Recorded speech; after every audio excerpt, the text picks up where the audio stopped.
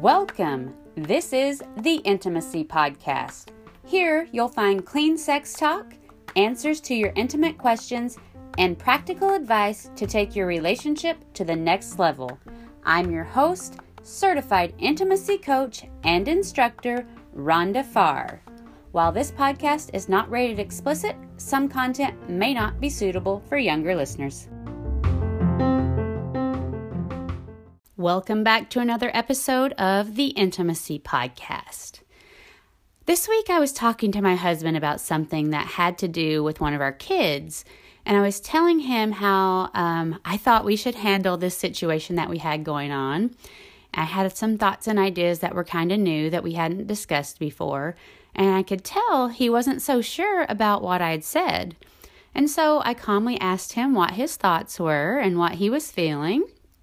And he calmly shared his thoughts and uncertainties about my ideas. Then we proceeded to have more exchange about our kids in general and about how each of them are different. We talked about how some of them communicate and respond more like me. We talked about how some of them comprehend things and respond and communicate more like he does. Now, I know this sounds like a pretty boring story to some of you. But those of you who listened to my last episode, you might understand that this is actually a pretty big deal. We spent so many years struggling to communicate. I've mentioned this before, so it's probably not a surprise to you if you're not new to the podcast. I used to be so angry, and he was so passive when I got that way. Maybe he was passive in general. But we didn't even come to any real resolutions this past week when we were talking about the subject at hand with our kids and how we wanted to handle it. There was no like, okay, yeah, let's do that. Or, okay, you're right. I'm sorry. I understand. Well, there was a lot of understanding, but there wasn't really a resolution to the subject at hand. But here's the cool thing. We both felt heard. We both felt like our thoughts and opinions were valid at the end of the conversation. We walked away from this exchange understanding each other so much better. After we finished talking, I seriously sat there and just expressed gratitude for the connection I felt with him. Isn't that crazy? We didn't even agree with each other, really. No one felt like they got their way, so to speak. And by the way, there have been plenty of times that he has gone along with me and what I wanted, and I have gotten my way. And I still felt completely disconnected and not supported by him. Isn't that weird? This time, we didn't come to a resolution. Nobody went along with anybody, but we both felt understood. We both felt valid in our concerns and heard. And I didn't even ask him later, but I felt so connected to him after that conversation. Whereas other times, he's gone along with me. I've done it exactly how I wanted to. And I felt completely disconnected and like our relationship sucked. Isn't it interesting how that works? Sometimes we think it's about getting the outcome that we desire. Or maybe we think about we need to stand up for ourselves and we need to win this time so we can feel better. I'm telling you guys, true intimacy and connection is so much more than someone just letting you have your way. As Jason and I have been figuring this out, it's creating a pivotal turning point in our marriage. As we've been able to understand ourselves better and share that understanding without all the drama, it creates such a sense of closeness for us. I've had several of you reach out to me lately who are struggling to feel like your contributions and opinions are valid in your relationship. Many of you are telling me that you feel like you're not being seen, you're not being heard, and your opinions and ideas don't seem to matter when it comes to the decisions that are being made in regards to your relationship and in regard to the family as a whole. I have a lot of good information for each and every one of you out there who are listening to me today, but I have a very specific invitation to those of you who feel like you're in a bit of a mismatched relationship as far as being an equal and valued partner. Maybe some of you are the more dominant partner. We've talked a little bit about that before. This is going to be really helpful for you today. Maybe some of you are the less dominant partner. Maybe you're a little bit more passive. I think you're going to learn a lot from today too. It's very, very normal for there to be a partner who's a little bit more outspoken and one who's a little bit more passive. That's okay. But sometimes we'll have a partner who calls all the shots, no matter what. This partner assumes all decision making. This partner is someone who will ensure that everything will be done their way, and they think that they need that to happen to be happy. We also will often have a partner who is so afraid to own their own opinions and feelings and are in turn too scared to share them, or perhaps are incapable of being an equal voice in the marriage. The dynamic created out of these tendencies that I just mentioned can be the culprit to one of the biggest blocks of intimacy in a marriage or relationship. The reason this is so damaging is because neither partner feels fulfilled. Neither partner is able to be open and truly share their vulnerability with the other. It constantly feels like there's this gap between the two of you, no matter what. Like I said, even if you get your way, even if you walk away and don't get into a fight, and you're just like kind of pushing it all under so it won't stir the pot, you still don't feel connected because it feels like there's this big gap between the two of you. If you're listening to me right now and what I described sounds familiar to you, and you've been feeling like there has to be a better way to communicate in your marriage, I'm talking to you right now. You're right. There is a better way. And I'm completely confident I can help you figure that out. I understand this dynamic so well because I have lived it. I lived it for years. My husband and I struggled with it for so long until we finally learned the skills to overcome these same issues in our own marriage. I understand exactly what that's like. It affects every part of your relationship. The emotional intimacy, vulnerability, physical intimacy, decision-making, feelings of self-esteem, all of it. And I really want to help anyone else out there who's struggling with this same type of intimacy block. Like I said, our marriage struggled for years, and I can only wish that I'd had someone to guide us through it when we needed the help the most. I'm going to talk about it here today on the podcast, but please, you guys, if you're out there listening and I just described your relationship, I want you to reach out to me personally. As always, there's going to be a link to my scheduling page in the podcast description. I've got open spaces on my calendar specifically for you. It's the easiest thing to do, and it's totally confidential. Okay? You just click the link, you choose a time that works for you, you fill in a line or two, and I'll call you on the phone during your chosen time slot to have a little consult for me. I'm going to provide you with the opportunity to talk to somebody who's unbiased, to finally tell your story in a place that feels safe and get some objective help. Listen, I don't judge either side of this.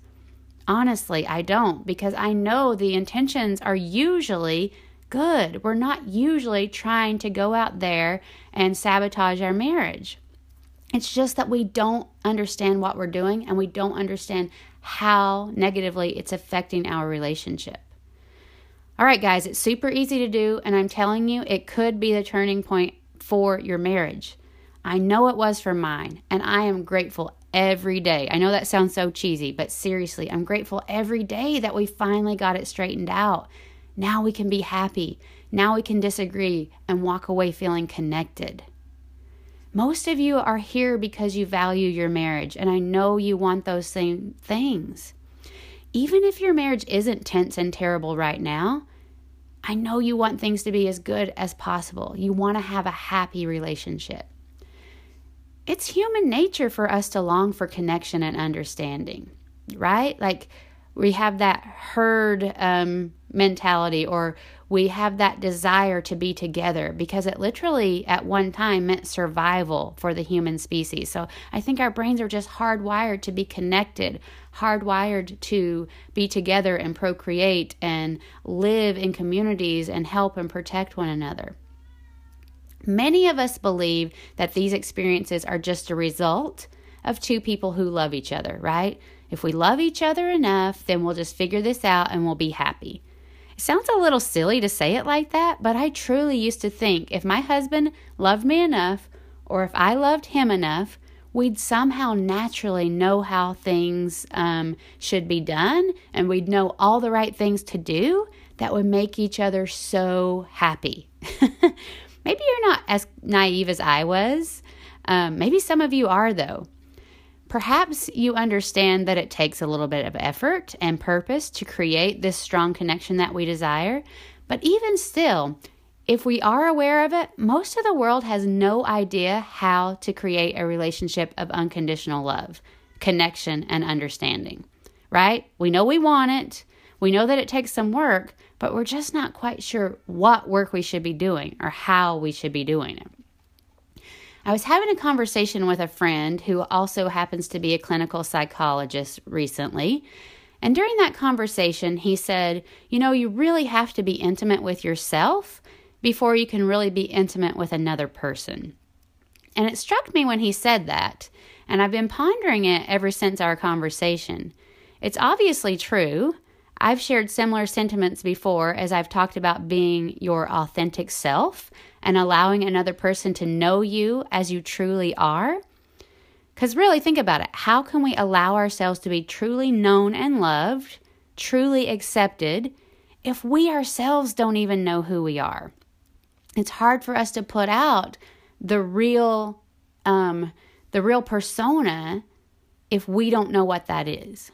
Now, of course, also it's easier for us to point out our partner's flaws than to be introspective and figure those things out about ourselves, right?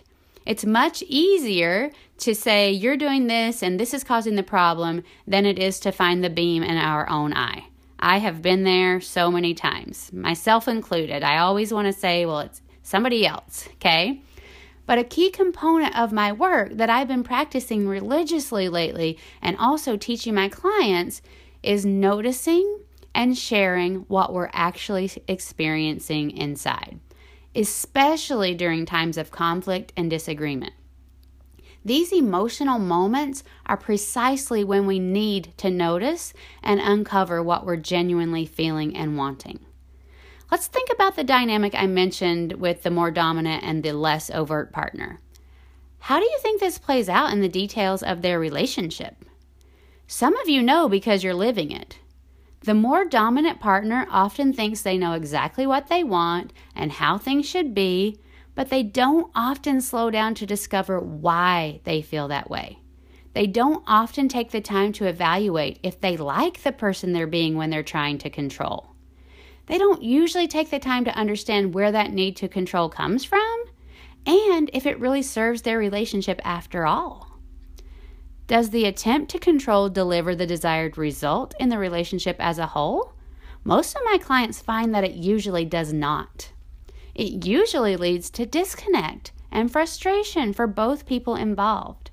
They're actually sabotaging the intimacy in the relationship without even knowing it, because they haven't gotten to know themselves well enough. Do you see how there's so much to be learned and shared and managed as we get more in tune with who we are? Let's think about the quieter partner. They often have the knee-jerk reaction to just comply for the sake of keeping the peace. They will literally shut down their own thoughts and ideas so there won't be a fight or conflict. They decide that they can't be open and honest about who they really are. They believe that their opinions aren't wanted, aren't valuable, so they just shut down that part of themselves. They often shut themselves down so quickly, they no longer even know what they want and yearn for in the marriage. It can sometimes feel like a loss of identity in many cases, which can also lead to symptoms of depression and lack of desire.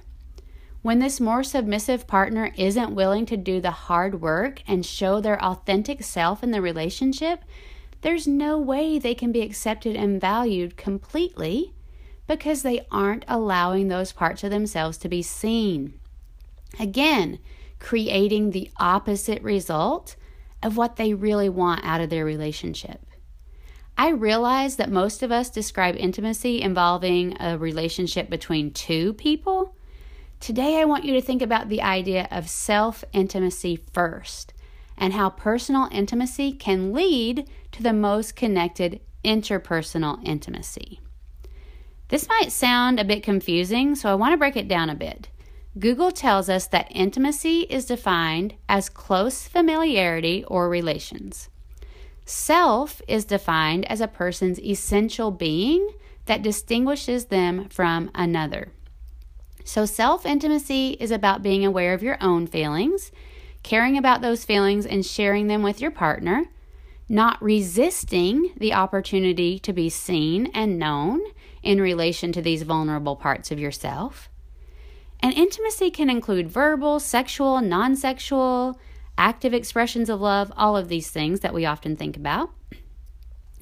So in the examples I just described, can you see how learning about your own sense of self and managing those thoughts and feelings first would trickle over into the marriage for these types of partners? When the more dominant partner starts to see their behavior and lean into why they want that control so badly and what they might be afraid of if they relinquish that control, when they allow themselves to go there and explore and feel and learn from all of it, that's where true intimacy starts.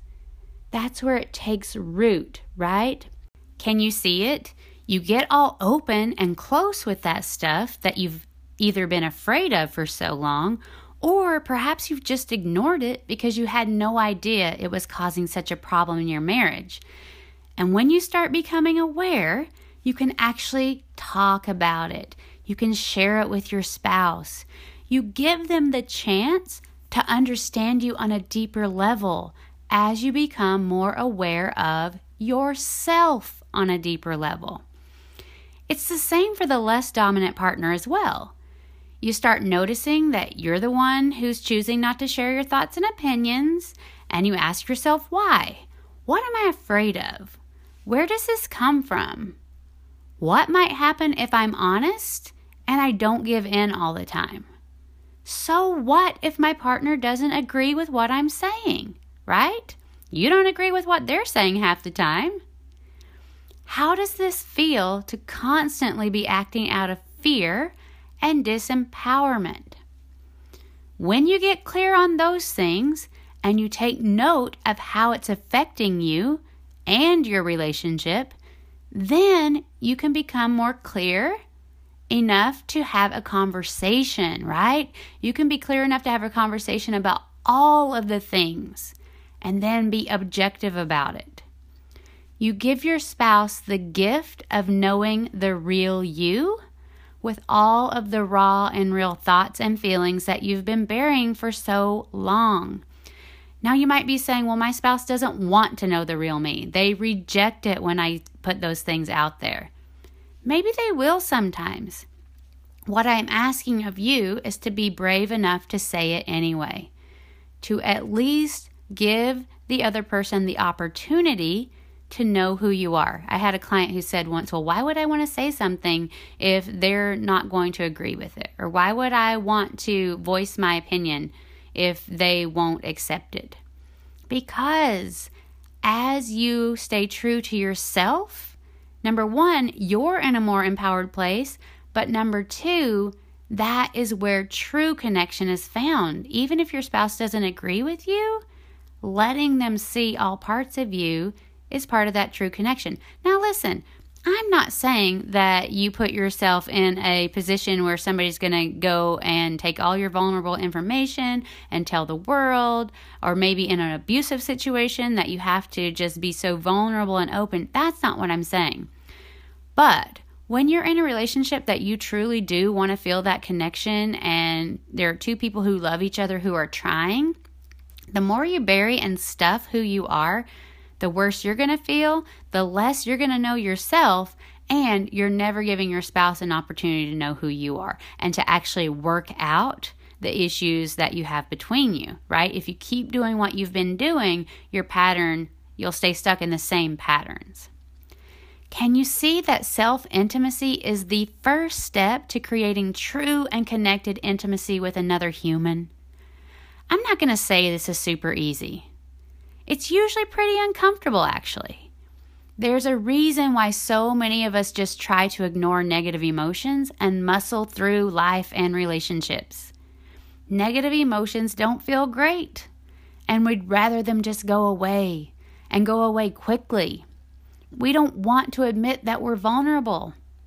I've had similar aversions to negative emotions most of my life, so I totally get why you feel that way. But these days, I'm telling you guys, I think about emotions in a very, very different way. I heard someone once describe negative emotions in their life as a signal. I just love that. It's such an unbiased way of thinking about it. She wasn't mad about her emotions. She wasn't indulging in them. She just said she knew that certain emotions meant there was something going on for her, and she took them as a signal to look a little deeper, to figure out what was underneath. In my mind, as she kind of gave that little analogy, I was actually thinking about a smoke alarm. You know how it is when a smoke alarm goes off when you're not expecting it. It's loud. It's obnoxious. You want it to stop. But you're also super grateful that there is a warning for possible danger when you need it. When you hear a smoke alarm go off, you'll probably want to investigate what's going on. You want to know if you should take measures to protect yourself or your home.